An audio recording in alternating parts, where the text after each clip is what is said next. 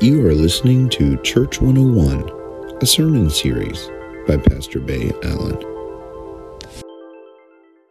Good morning. It feels like morning, but I look outside and it almost feels like evening for some reason. I don't know why. But it's good to be with you. We are still chugging along in our Church 101 series, which is where we are spending some time each week looking at some of the basics in the church. We've been dealing with a lot of things that are kind of some of the things that the church is just called to do, some of the things that, we were instructed to do so long ago, and many of us have maybe forgotten or just fallen short and just kind of said, I'm doing this instead. I mean, there's many things that we have done in the church. Today, we're actually going to kind of go back. This is like super 101 stuff right here. And I covet your prayers for this message. This is not an easy message to hear, much less to deliver. But today we are looking at the resurrection. I encourage you to turn with me, turn your attention to the screen or an applicable app in your smartphones to 1 Corinthians chapter 15, verses 12 through 20. Hear these words. Now, if Christ is proclaimed as raised from the dead, how can some of you say there is no resurrection of the dead? If there is no resurrection of the dead, then Christ has not been raised. And if Christ has not been raised, then our proclamation has been in vain, and your faith has been in vain. We are even found to be misrepresenting God because we testified of God that he raised Christ, whom he did not raise, if it is true that the dead are not raised. For if the dead are not raised, then Christ has not been raised. If Christ has not been raised, your faith is futile, and you are still in your sins. Then those also who have died in Christ have perished. If for this life only we have hoped in Christ, we are of all people, most to be pitied. But in fact, Christ has been raised from the dead, the first fruits of those who have died. This is the word of God for the people of God. Thanks be to God. This is a difficult passage to read, and since we are in the Church 101 series, I want to tell you I believe that was intentional repetition that we see in 1 Corinthians. Did any certain words stand out at you from that? It was raised, died, raised. Those are the words that we are not to forget. Now, when I was a kid, I really kind of fell in love with this movie. It was a silly movie. It was a very silly movie, actually. It was something completely different. It was Monty Python and the Search for the Holy Grail. Some of you have laughed in recognition of the silliness, or that you have joined in that silliness. However, silly walks. Monty Python they were just these crazy Brits who kind of brought this sense of humor that no one else had dared, in a way that no one else had seen. And I remember in this movie there was an interesting scene. It was the Holocaust scene, the bubonic plague scene, however you want to think of it. And people were dying because of the bubonic plague. They were dropping like flies. And this scene. And again, only Monty Python can do this because, you're taking something that isn't funny and you're trying to make it funny. And he would carry that person on his shoulder and said, the guy on his shoulder is like, I'm not quite dead yet, right? And what they did in that moment is they brought a smile to the faces of people who realized death is not funny. They brought a smile and a chuckle from one of the heaviest subject matters that has ever existed. And they move on, and the skit's going on a little bit. At one point, the guy says, you're not fooling anyone, They did it again. I chuckled again. It's something I'm not supposed to laugh at. And then years later, I liked that one, so I saw this other film. Both of these probably we will not have on our movie watching list here at Faith 168. But The Meaning of Life, there was another scene that dealt with death in yet another satirical and kind of funny way. What is this? It was a dinner party, and they were all seated at this table, and the Grim Reaper shows up. Angel of Death, however you want to make sense of this Grim Reaper figure, right? Comes in, And they're like, "Hi, Death. How you doing, Death?" And all this kind of stuff. And we kind of smile a little bit at the absurdity of it all. He sits down at the table with them. And at one point, the guy says, "Well, if this is real, if we have really died, then answer me this. How did we all die at the same time?" And Grim Reaper just extends a bony finger and points at the salmon loaf. And the one guy says, "You didn't use canned salmon, did you, dear?" And again, we laugh.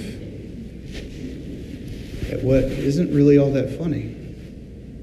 Monty Python had this gift at doing that, and I think that what they did, what they hit on in those sketches were, they were dark.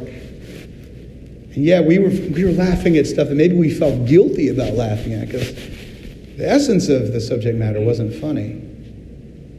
But they brought levity to one of the heaviest situations in a way that few other comedians or even evangelists just about anyone ever had. It's not an easy subject matter to discuss. And I ask you today to join me in remembering the resurrection. This is Church 101, Resurrection. Is this the class you signed up for? You're in the right place? The resurrection does not mean dead. What does resurrection mean? Anyone? Rose, right? You rise, life. Christ rose. And in fact, the Greek word is Anastasis. There's a new Hillsong song, and it's called Anastasis. I love that song. But Anastasis seriously means to rise again, as from the dead. To stand is another meaning for that. Just in 1 Corinthians 15, it's used 4 times. Verse 12, 13, 21, and 42. This doesn't really mean anything to you, but I want to make it mean something to you. They are telling us something. You can say, "Oh yeah, they used it that many times," and pastors do that all the time. In the Greek, it is used this many times. That doesn't matter. However, by them using it that many times, what do I need to know? And you need to know that Christ rose from the dead. Because what does it mean? What doesn't it mean? How can we live into the resurrection while we are still alive, if such a thing is possible? That's what we're going to be talking about today. The first piece is that what does it mean? But we'll get to that. First, I want to talk to you about the Apostles' Creed. Any of you ever read the Apostles' Creed, recite the Apostles' Creed, memorize the Apostles' Creed? Any of that? Okay? The Apostles' Creed, for those of you going through like new member and confirmation class, this is probably going to be something you're going to hear very soon. But it's, "I believe in God the Father Almighty." Go ahead to the next slide. I have it up there so we can kind of read along with it. "Maker of heaven and earth, and in Jesus Christ, his only Son, our Lord, who was conceived by the Holy Spirit, born of the Virgin Mary, suffered under Pontius Pilate, was crucified, dead, and buried. The third day he rose from the dead. He ascended into heaven, and sitteth at the right hand of God the Father Almighty. From thence he shall come to judge the quick and the dead. I believe in the Holy Spirit, the Holy Catholic," that means universal, "Church, the communion of saints, the forgiveness of sins, the resurrection of the body, and the life everlasting. Amen." So this is the Apostles' Creed. We're actually, if you want to learn more about it, we're going to have a study starting the second week in March on this, right here from 6 to 7:15. I hope you'll join us. You'll hear more about that if you haven't already on Facebook. But do you notice anything interesting about this creed? Probably a few things, and I hope that you notice a few things about this creed. But what struck me is it goes like through all of this, and this is one of the oldest creeds that we still use. But it goes directly from like death to resurrection. It's like he's born, and then he dies, and then he rises. I don't know about you. I wish there was more about what he did. Where's his ministry at? But what this creed does is it nails it right into everyone who has to remember it, memorize it, to be confirmed with it, whatever, that Christ rose. Other religions, they don't really do that. Jesus was the Son of God. He rose from the dead. Jesus can claim that. And so I want to say what that means, if you're taking notes, right? Jesus really did this. He rose from the dead. And that's important because it means so can I. It means so can I. I think there's a slide that may say that. I'm not sure. Yes, we can too. Take note of this. It's important. And this is at the very fundamental of what it means to be a Christian in the church. What it doesn't mean, the creed states that Jesus died, okay? And we know this. They pierced his side and blood and water flowed. The Romans were actually very good at executing people and very good at knowing if they executed people properly. And so he was dead, physically dead. So he physically rose. What this doesn't mean is that he was a zombie. He wasn't some zombie. You know, people were watching, The Walking Dead. And so they're like, Jesus was an original zombie. And it's like, no, Jesus wasn't grotesque. Jesus was not a zombie. What it also does not mean, Jesus was not a ghost. You know, his disciples, they actually encouraged him. He physically ate food to show his disciples that he wasn't a ghost. He was not a zombie. He was not a ghost. What we see is Jesus physically walked after Anastasis, after his rising from the dead. Real Jesus, really risen. And now here's my final question. Remember, there were 3. Is it possible to live into the resurrection while we are still living? Good question. Yes and no. Deal with the no first, because you're like, no. Yeah. No, we're not quite dead yet. Okay? So we will not fully embody what we will fully embody at our resurrection until it happens. Okay? There's the no. Here's the yes. When we become a follower of Christ, we die to ourselves. The Apostle Paul presents this wonderfully in Colossians. He puts it like this. If then you have been raised with Christ, seek the things that are above, where Christ is, seated at the right hand of God. Set your minds on things that are above, not things that are on the earth, for you have died, and your life is hidden with Christ in God. When Christ, who is your life, Christ is your life, appears, then you also will appear with him in glory. And he goes on, the Apostle Paul goes on to talk about things that we need to put to death.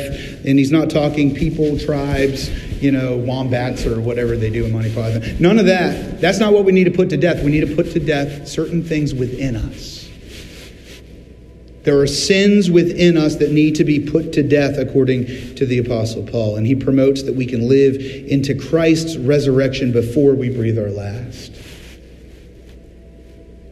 We can live into the promise of what lay ahead.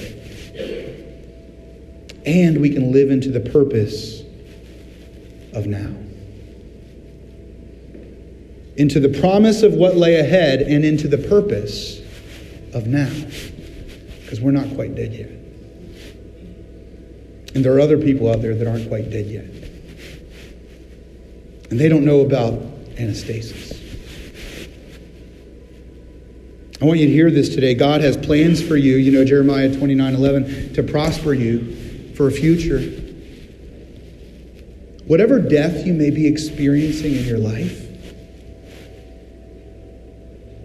God can grant Anastasis. A rising, a standing again, even when it feels like the feet have been swept out from under you. Anastasis. Jesus desires that for your life. It may not look the way it will when we physically are resurrected, but Jesus offers you a resurrection today in your life. Maybe it's a dead-end job. Maybe you're tired of always finishing dead last. Maybe you're just dead on your feet, working nonstop, no time for the kids, no time for the family. Whatever your death is that you are experiencing, God wants you to rise. God wants you to be resurrected. Maybe you don't even have time for God. God wants you to be resurrected. And maybe for you, your time on earth is almost done. This is a reality. That's why this is such a hard message to hear, much less deliver. When your time on earth is almost done, Jesus wants you to know Anastasis. To truly live. Maybe you're coming to grips with losing someone you love. I know there's quite a bit of death right here in our congregation today. Anastasis. Jesus says, rise up. Jesus says that to you. Jesus says that to those who have already gone on before. Hear him today. Open yourself to hear it. It's a hard message, but open yourself to hear it, because this is our hope. Death does not get the final answer. Resurrection. Resurrection. Jesus died, was buried on the third day, rose again. This is our hope, the hope of all who believe. Just believe.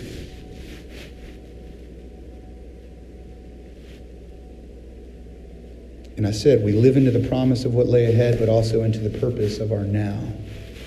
Share that Anastasis with anyone that you meet. Because they're not quite dead yet. And neither are you. Live. Would you pray with me? Dear God, we just thank you for the way that you call us to rise from the various forms of death that we experience. Remind us, death doesn't get the final answer. You've already put a very large exclamation point on that. Resurrection. We get to experience new life because you already died for us. Death was arrested.